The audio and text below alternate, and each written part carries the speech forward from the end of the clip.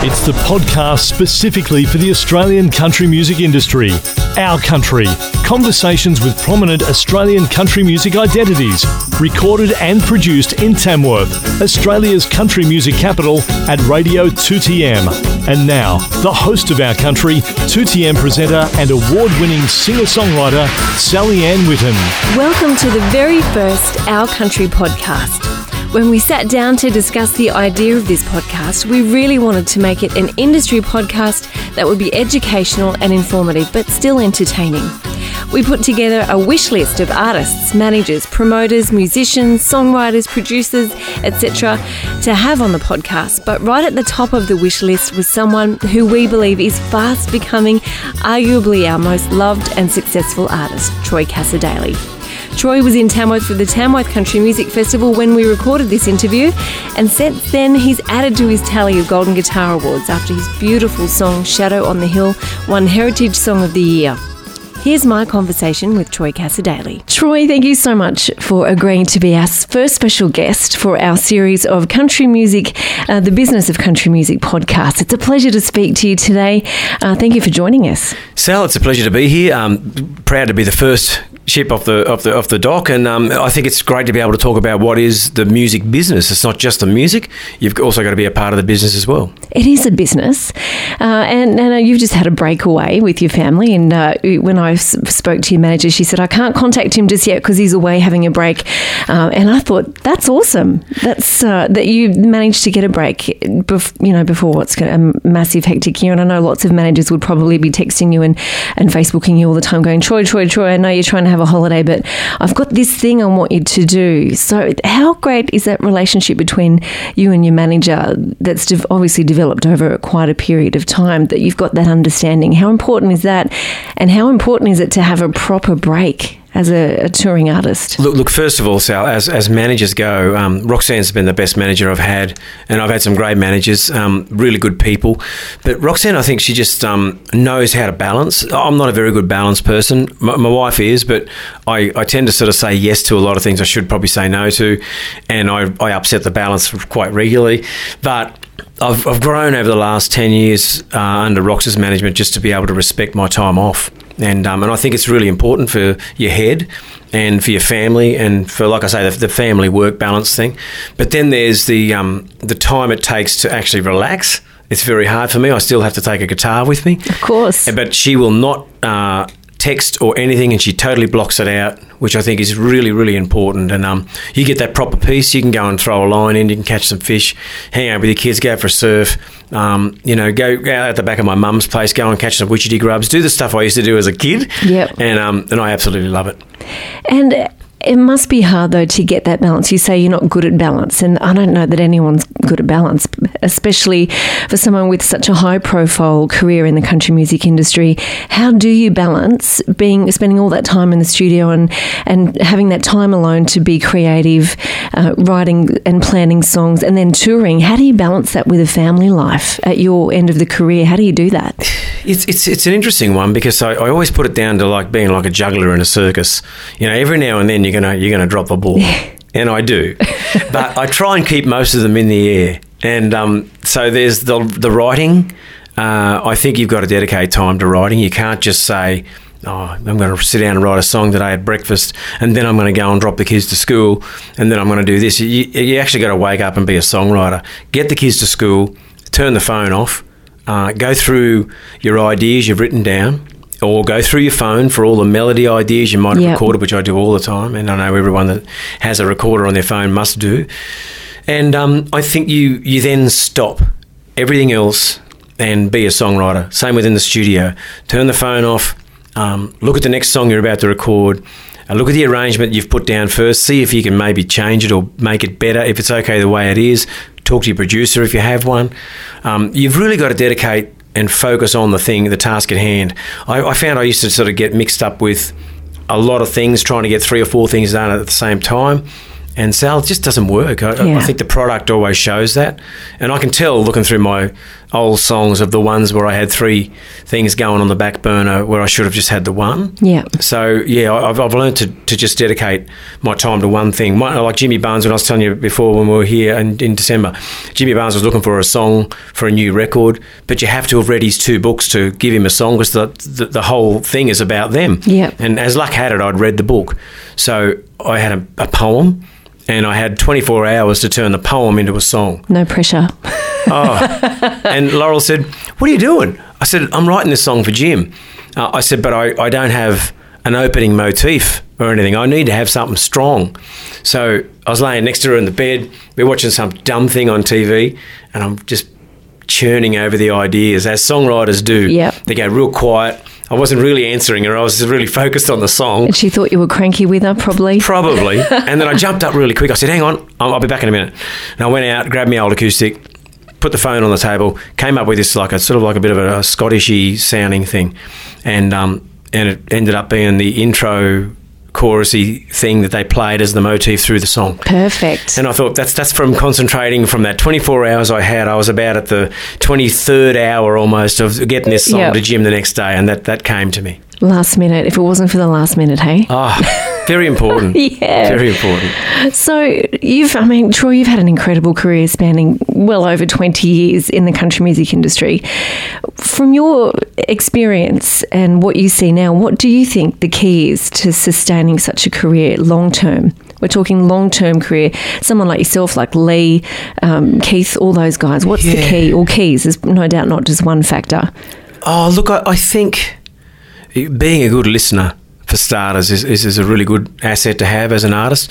Listening to what your audience is chasing, I think, is important. Knowing who they are.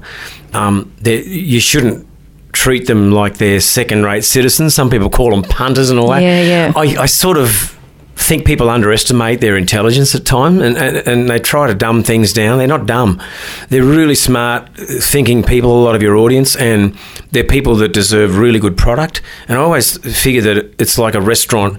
If things aren't broken, you don't change them for the most part on your menu, but you love to get something new offered when you go to your favourite restaurant. They'll have their standby that's, you'll get a great meal every time it's there. That's what an album should be like. But I think that there's about 3 or 4 other dishes you should be chucking on the menu for your audience to give them some other little part of what you do. And it might be the fact I love blues and things like that too. And I do have a lot of old traditional country loves as well. And I always put elements of that stuff on records just for that side of my musicality, I suppose, because I do still love and get passionate about it. Do you find it's a fine line with that? Because you want to evolve as an artist all the time and bring new stuff in and new influences and create something new. But as you say, you don't want to, for lack of a better word, cheese off your audience. No. Who love Troy Cassar-Daley for what Troy Cassar-Daley does. But you don't want to be stagnant either. It's such a fine line. And how do you navigate that? It's a tightrope. It really is. And I totally get the fact that, if people think you might make the same album twice because stylistically you're in that zone. You're in that real, say you might be doing a singer-songwritery thing where I might have gone from one record to the other that I produced myself.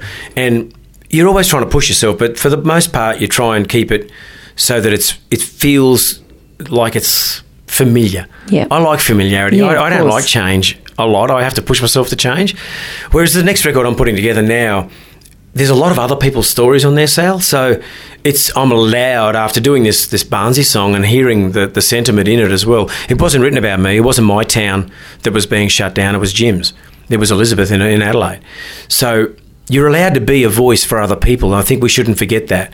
If there's something that you've read somewhere or that's moved you, or someone you've met, say, at a pub somewhere where you've sat down and had lunch and they've given you a bit of a story that's quite inspiring. It's almost like I want to call the next record, these are some of your stories. Yeah. There's nothing about my life. Yep. This is some of the great stuff that I get the privilege of sitting down and hearing. That's the sort of record I want to make next. And it might take me into some stylistic changes, but I'm ready for it because, I think it's exciting. So when you do a new album like that, how do you pick a team? How do you know who the right producer is? Who is the right guitar player to give you the right flavour?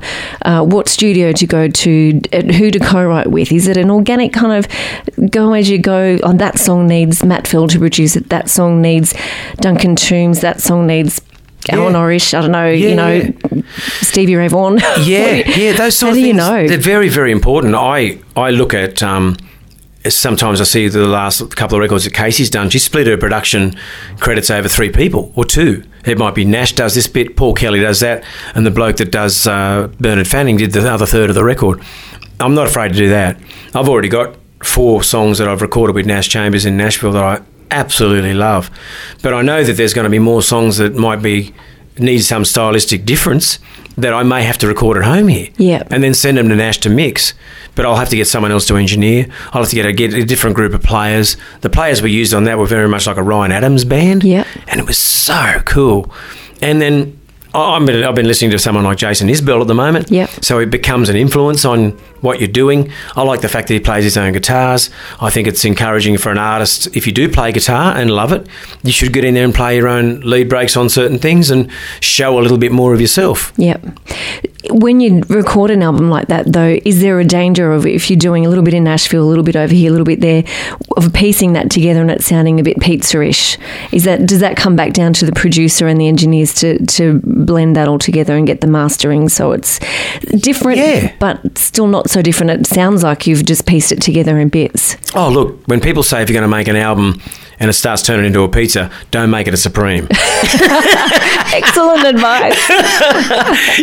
Keep it as a margarita and maybe a pepperoni or something like that, but don't go the Supreme because then you've done a real job of it. Yeah. And I think there's certain ways that I like to hear vocals mixed. Nash really got it. And for a while there, he was a real advocate for dry vocal mixes, which I really love. Yep. I love it when it's in your face because in another 20 years, it'll still sound like it's in your face. That's right. The reverb won't sound like 1982. and I like that. And sometimes I actually have to instruct certain people to go, hey, listen, I love where the vocal is, but I just want about half that reverb. Yeah. Because I think those sorts of things can really date your music. Yeah. So I'm very conscious of that in the long term. And if it means looking up a couple of different engineers, like some younger kids here in Australia that are really doing some big things with other artists, I should be sourcing their help out and seeing what they're doing. I mean, what's the young kids that are doing things with Amy Shark or with Tash Sultana or someone like that? Who are these engineers? I mean, are they doing it themselves? Yeah. Or do they have some young kids who are really cutting edge that don't have to necessarily know country? Yeah. What they have to do is get good signal to tape or to digital. It might bring you some new ideas in. I know my first 3 albums I used Anton Hagop from 301 Studios, who'd won an ARIA for Silverchair's album. Oh, there you go. But he'd worked with Lee Kernaghan, and what I feel like what he brought into our recording was just a fresh new take where it seemed like everybody was using the same producers and the same engineers who are spectacularly talented. Yeah. But just slightly new ideas on how to record an amp or, how to get your best out of a vocal take. It's just, I think it's a really smart thing to do. It's also smart for any people listening that are about to embark on recording. It's also smart to keep all your vocals. Sing Always. Like you're going to keep them. Yeah. A lot of people don't recapture what they heard when they first heard the band play the song in the vocal booth the next couple of days.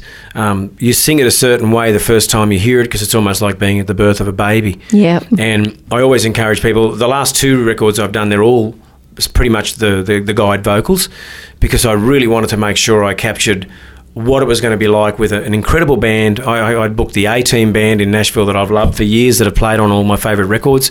So you might have a Brent Mason sitting in the corner playing guitar. You got Michael Rhodes on bass. You got Eddie Bayers playing drums. You got, I think, Steve Nathan playing keyboards. And, you got Paul Franklin coming into overdub later on that day doing steel. And when I hear them play, they play so well. It's like they've rehearsed for 2 weeks. Yeah. I'm singing to a band track that sounds like they've been playing it with me for a year. And it's just so inspiring. And I said to my engineer, look, I'm not going to play acoustic on this thing. I said, I'll get Biff Watson to play acoustic. He'll play the guide parts. If I feel I need to change anything and personalise it, I'll go back and do it tomorrow. But catch the vocals. Yeah, because that's the most important part. Yeah, you can't beat that energy when you're inspired with that sort of environment. I think that's so important. It's fly by the seat of your pants. Yeah. But I've even kept things where I've made little lyrical mistakes, but I've liked it so much I've thought, bugger it, I'm keeping it. Yes, heaps of character and one tiny mistake, it doesn't even matter. That's right. Yeah, That's fix right. it in the mix. Yeah, I do. Quote unquote.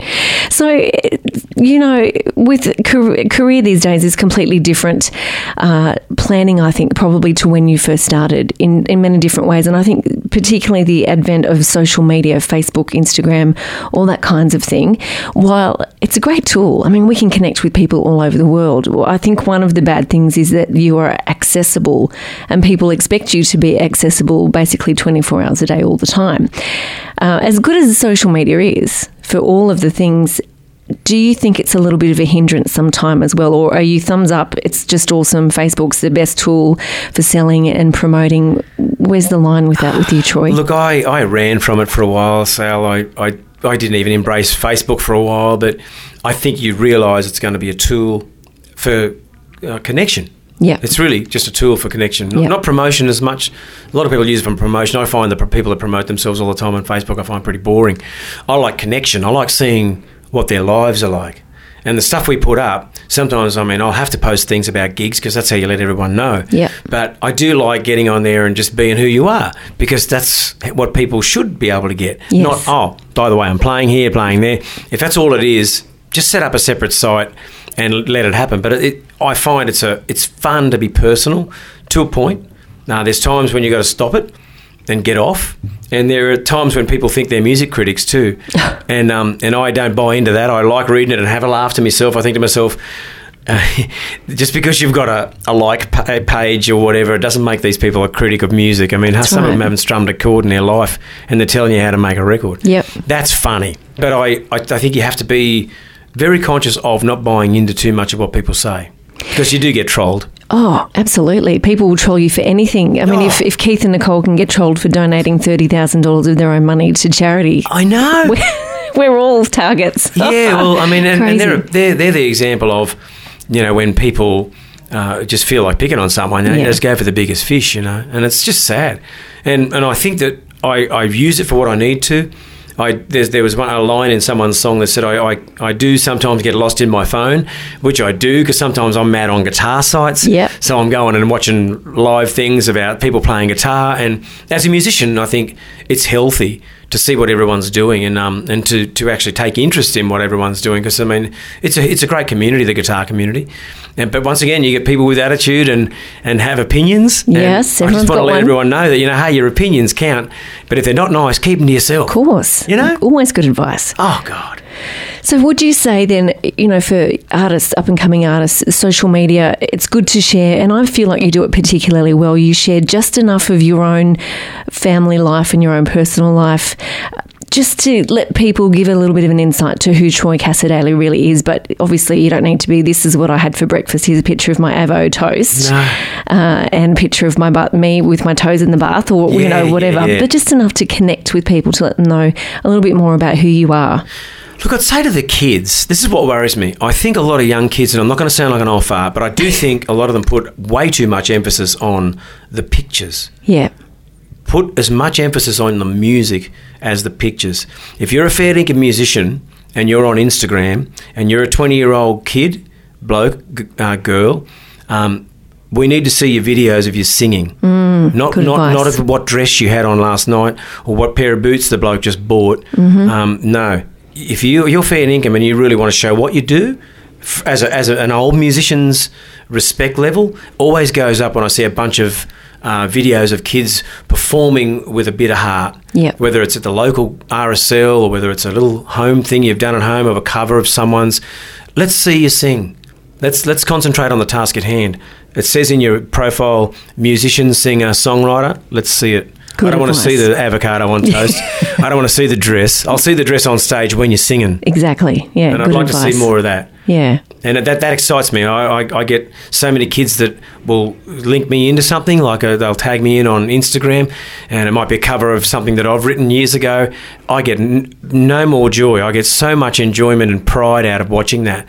And I go, wow, so you've had a little effect on someone, but also they've shown their skills. Their skill sets have to be shown off. Absolutely. That's the tool. I think that's what it should be used for. Oh, absolutely. Yeah. How else are we going to know how you sing? Yeah, exactly. You know? Exactly.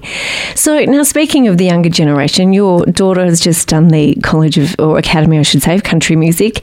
Proud dad over here. Yeah, very proud dad. And how do you feel about, well, not only your own daughter, but do you feel yourself now coming into more of a mentoring role, perhaps, as well as doing your own career and concentrating on that? But are you keen to maybe step into a little bit more mentoring with your daughter Gem and maybe some other young artists up and coming? Oh, I've loved the role of mentoring. When people get time to sit and have a yarn, I think it's vitally important to have someone to aspire to be like or to get advice from.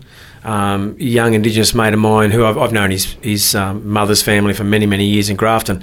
He's just moved to Tamworth. He's working at the local schools, tutoring kids in music because he's a conservatorium player. Yep.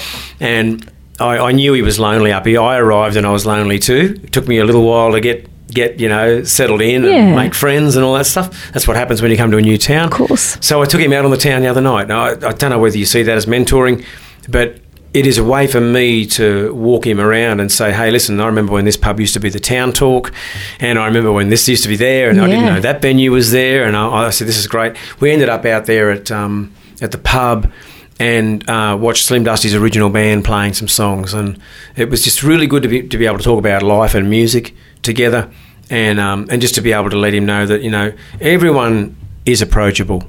No one's too cool to show you around a town that's been very good to them. I still see this as a second home to me here, and I still get a bit of pride in showing it off to people. That's beautiful, and that hasn't gone away.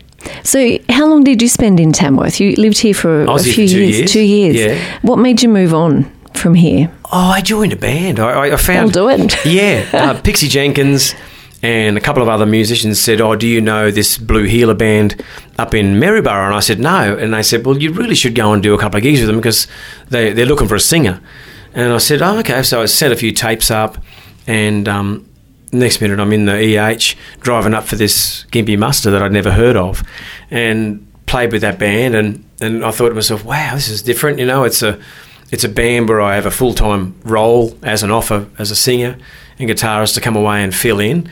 And I think it was after James Blundell had left the band.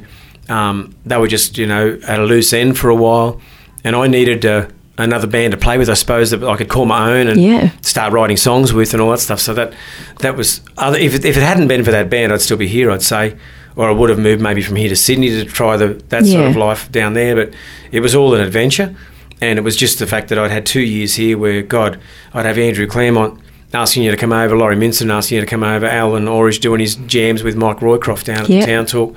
It was an obvious place for me to come to because of the music and the musicians. And I've got to say, Mike Roycroft was really good to me. He helped me get a little publishing deal together, recorded some songs with me out at Enric, and, I don't forget that stuff. I think it's really important. It's so important. I think it's really important to remember where you come from. That's probably good advice for any artist, really, to remember where you come from, remember your roots, do you think? Yeah, you've got to honour the track that you've come on. Yeah. And a lot of it has been here for me because of country music, and I know it's always been the capital of country music to me. So every time I've come back, I still feel I have the innocence of a kid, even though I'm 50 this year. Yep. I still feel like I'm about to go and line up for a talent quest, and I have nervous feelings for this town. I don't know. It's never gone, Sal. And there's a lot of people that have helped me here. I still get around and see them. And I think it's really important that you do, because a cup of tea with someone's not going to cost you anything. That's right. And I think it's just nice to be able to just retrace the steps a little bit. I was flicking through photos with some friends there recently when I got to town, and we couldn't believe how young we were, and how I think infectious the music was. It still is. Yep. So it's great to recall all that. But I'll say to young kids, don't be afraid to reach out to some artists who you really admire, because a lot of us don't bite. Yep. And a lot of us are happy to send even an email back with some sort of an encouraging word. Yeah, that's good advice. Always at least ask. If you don't ask, the answer's always no. Exactly. Yeah. Exactly. Now, we've spoken a lot about how you got to where you are. So lots of hard work, really, and traditionally, as we all would expect, lots of gigs, working way up, lots of practice, lots of passion, and that's always been the traditional way to get yourself a career, especially in country music, especially in Australia, to get yourself recognised, get yourself out there. How do you feel about shows like The Voice? And you can be a YouTube sensation now. You can get a recording deal, it's probably a bad example, but Justin Justin Bieber, for example, you know, for loading up a video on YouTube. But these people and these kids in particular haven't done any work. And I, you know, as someone who's done the work myself, I sort of boo-hiss that idea and think, well, that's all well and good, but what are you going to do when you get a recording contract, and what happens after that? How do you feel about these instant fame kinds of talent searches and things? What do you think about that? Even if they were around when I was a kid, I would have been too intimidated to go in it anyway. I just don't feel comfortable. Talent quests were hard enough for me, and that was okay. But these basically are a broadcast talent quest. That's what they are. You know, all the talent quests I went into here, I was always really nervous. Probably shouldn't have even really done them. I don't know. It was a great experience when I always came off. I always went, wow, I'm glad I did that. Yeah. But gee, the build-up was awful because I was so worried about, you know, the process of being judged, I guess. Exactly. It's hard work. I think you should spare yourself from being judged. You're judged enough on social media. You're judged enough by your friends, especially the girls. I've watched my daughter go through different things where they feel, oh, I can't wear that because I'll get judged, you know, or friends will say, oh, look at her dress. I'd say avoid as much as possible as being judged and actually form your own judgments of yourself. Give yourself the confidence to do stuff. Be your own critic. If you're your own critic, you've only got yourself to answer to. You can always look back on a video of something and go, oh, gee, that was awful. I won't do that again. Yeah. You've learned. Yeah, exactly. It doesn't take 10 people on Instagram to tell you that. Yeah, that's right. You should work it out yourself. But, I mean, if it wasn't for those shows, you wouldn't get a Guy Sebastian maybe who would be continuing to be singing in churches. Yep. I think he's an incredible talent when I hear him sing and see him play. So there are pluses for it. I mean, Judah Kelly, I think what he's doing now by getting into the bars and doing what he was doing before he went into The Voice, I prefer to watch him there any day than on TV because he's a serious talent and little guitar player. And I'd rather see him do his thing at a local hotel here in Tamworth like he's doing. That The Voice would help sell some records and stuff like that. But as long as he keeps believing in himself, he'll be fine.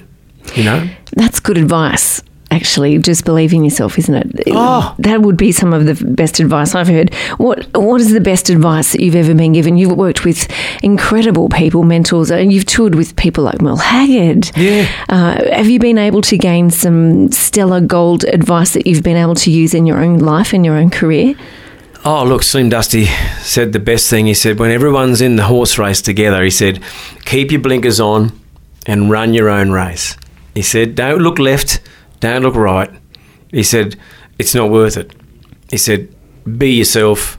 Merle Haggard said, he said, the only way I ever got through my career was being unique. He said, I never thought I was unique. He said, but now I look back, I know I was, because that's why I was successful. And I think if you feel like you're something a bit different, just hold it inside. You don't have to tell everyone about it. Hold it inside and believe in what you're doing. And the Slim one was perfect for that because, I mean, God, you spend so much time when you're younger worrying about what everyone else is doing so you can keep up. Absolutely. It's not about keeping up. You know, you got to have the machete and you got to cut your own track. And I think that's why Slim was so successful. He cut his own path. We all trod on it for years. Keith trod on it for years too. You know, he embraced Casey and myself and Keith. He embraced new singers and songwriters. He could have been in the perfect position to sit back as a traditional artist, Slim, and said, oh, I don't like all this new music. Yep. I'd rather keep it traditional. No, he was happy to share the enthusiasm for music with everyone. Whether you wore Doc Martens on stage or whatever, you didn't have to wear cowboy boots or RMs around Slim. You could be yourself. And do you think, you might disagree with this, but the difference with the country music industry as opposed to maybe the rock or pop industry is that it is a bit more family, and most people are really happy to help everyone and up and coming artists and encourage each other, and they go to each other's shows, they play on each other's albums. It is a bit more of a family environment, and that attitude of it's not a competition, we're all in it together. And, you know, you don't blow out your own candle by helping someone else in all those things. Yeah, it's a family effort, isn't it? It really is a family effort. And I think that the thing that endeared me to Tamworth when I was a child was the camaraderie. It was being at a show and someone gets up, someone else gets up, there's these friendships, and you're looking at it and you're going, I like this. These fellas are they're really friends. Yep. And that's what we all are continuing our tradition of. I love bringing friends to my show at Trek. I love cross-pollinating. At the moment, I'm learning someone's song that I haven't sung for a long time, and he is learning one of mine. Oh, that's great. And we're doing them on each other's shows. Now, that to me is not only respect, and he's just sent me a video of working out one of the finger-picking parts of my songs, and it's a bit of a handful, but he's got the headphones on, and he's sitting down working out parts to my song, and he's legendary. Fantastic. Ridiculous. And it almost made me cry to watch him do it. And I thought, well, this is true. This is real, this stuff. So I always, like I say, I feel privileged to put a show on here because we've got access to our friends. Yep. And when we do our swaps, we know that we're doing it genuinely. Yeah. It's not let's make my show better than yours. Yeah. It's actually making everyone's shows really enjoyable for their ticket buyers. Because the same people that go to me won't go to Casey, won't go to Graham Connors, won't go to Andrew Swift, whatever. Yeah. They're the people that you sort of go, okay, I've got friends that I'm going to call on to come over and do a couple of songs, and it's real. That's excellent advice. There's room for everybody, isn't there? There really is. Yeah. And like I took out this young fella the other night, get out and look at this music. Get out and look what's around. Yeah. I had a great night. We went to 4 gigs and sat in for about an hour at each one. That's a proper Tamworth experience right there. It really was. But he was happy to sit with me. Yeah. And he put up with all the autographs, and that's what we're there for. We're here for that. Of course. But he said, do you ever get sick of this? I said, no. I said, I don't. I said, I would feel weird if people weren't coming up and saying hi. Yeah. And we just nuzzled into the crowd, watched what was going on. And I'm sure when he talks to his mum back in Grafton, he'll say he had a nice night. Of course he will, yeah. So what better place to go and get tour guided around than Tamworth? Yeah, making great memories. Yeah. Super. Now, what do you think the old term of good luck versus hard work? Is a successful career a combination of both? Or do you reckon, as we've all been told, hard work creates good luck? Oh, it's all mixed bag. Yeah. I mean, I had lots of good luck at different times. I had lots of hard work. I think it was half and half myself. Yeah. When I look at it, the miles in cars is not hard work. You're not putting in a fence or anything. Yeah. Or you're not cutting fence posts. That's hard work. Yeah. Hard work is not sitting on a plane, getting a red eye from Darwin. That's not hard work. You're tired, but it's not hard work. I've done a lot of hard work as a kid and understand what it's all about. And I know that our job can be testing at times, but there's a lot of luck. But you got to make your luck. You know, I made some luck by coming up here and going in some talent quests.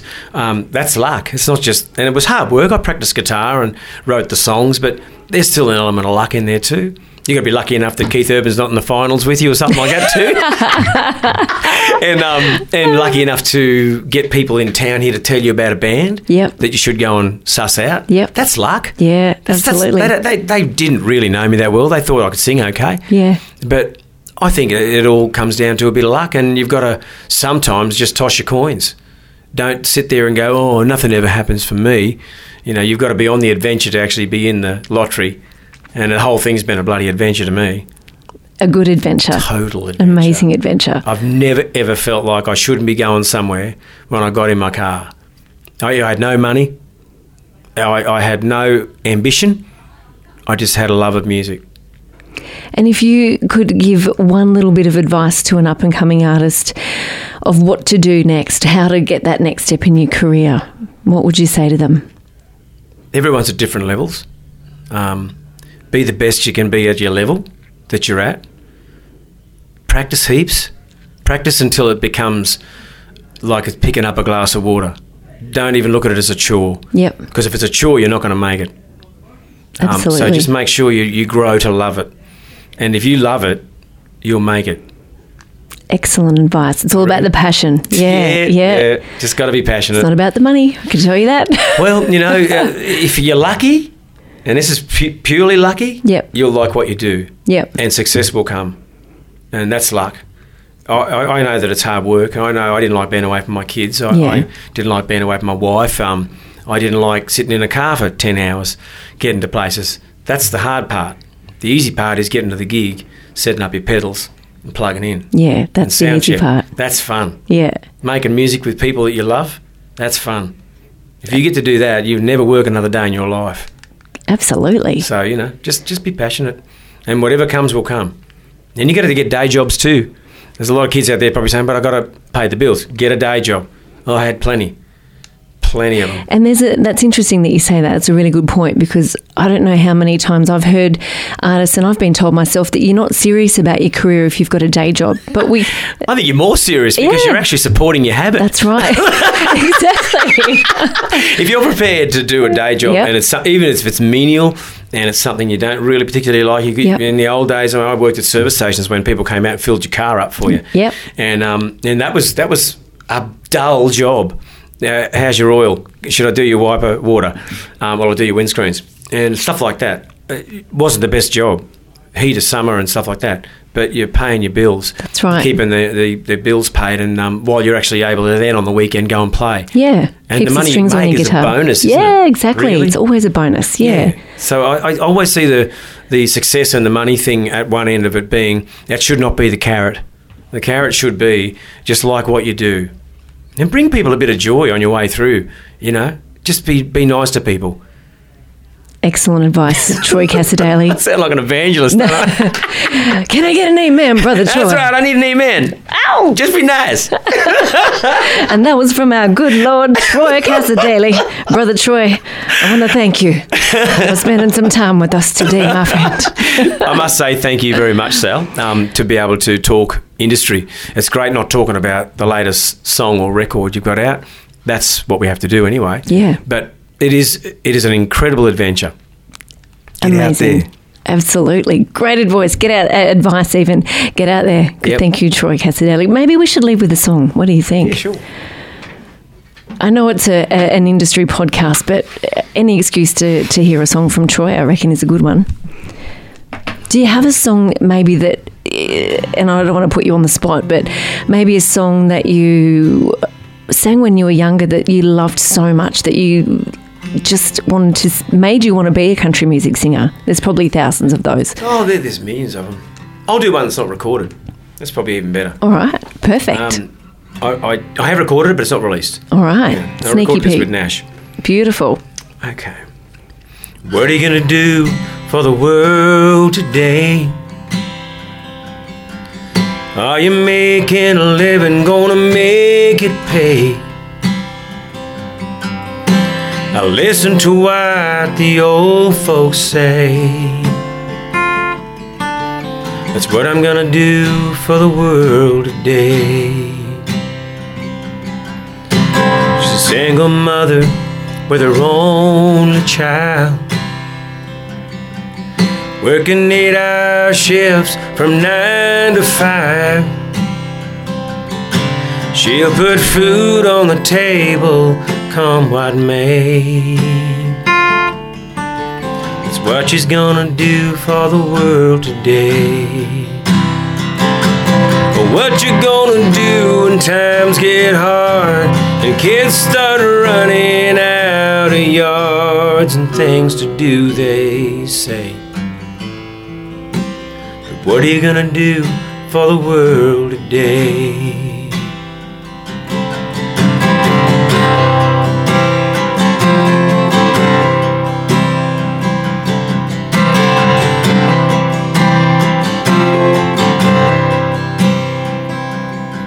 Are you plowing a field or rowing a hoe?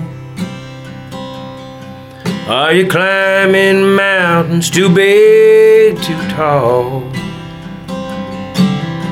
Well, hope is here, we bow and pray. It's what you gotta do for the world today. Well, what you gonna do when times get hard and kids start running out of yards and things to do, they say. But what are you gonna do for the world today?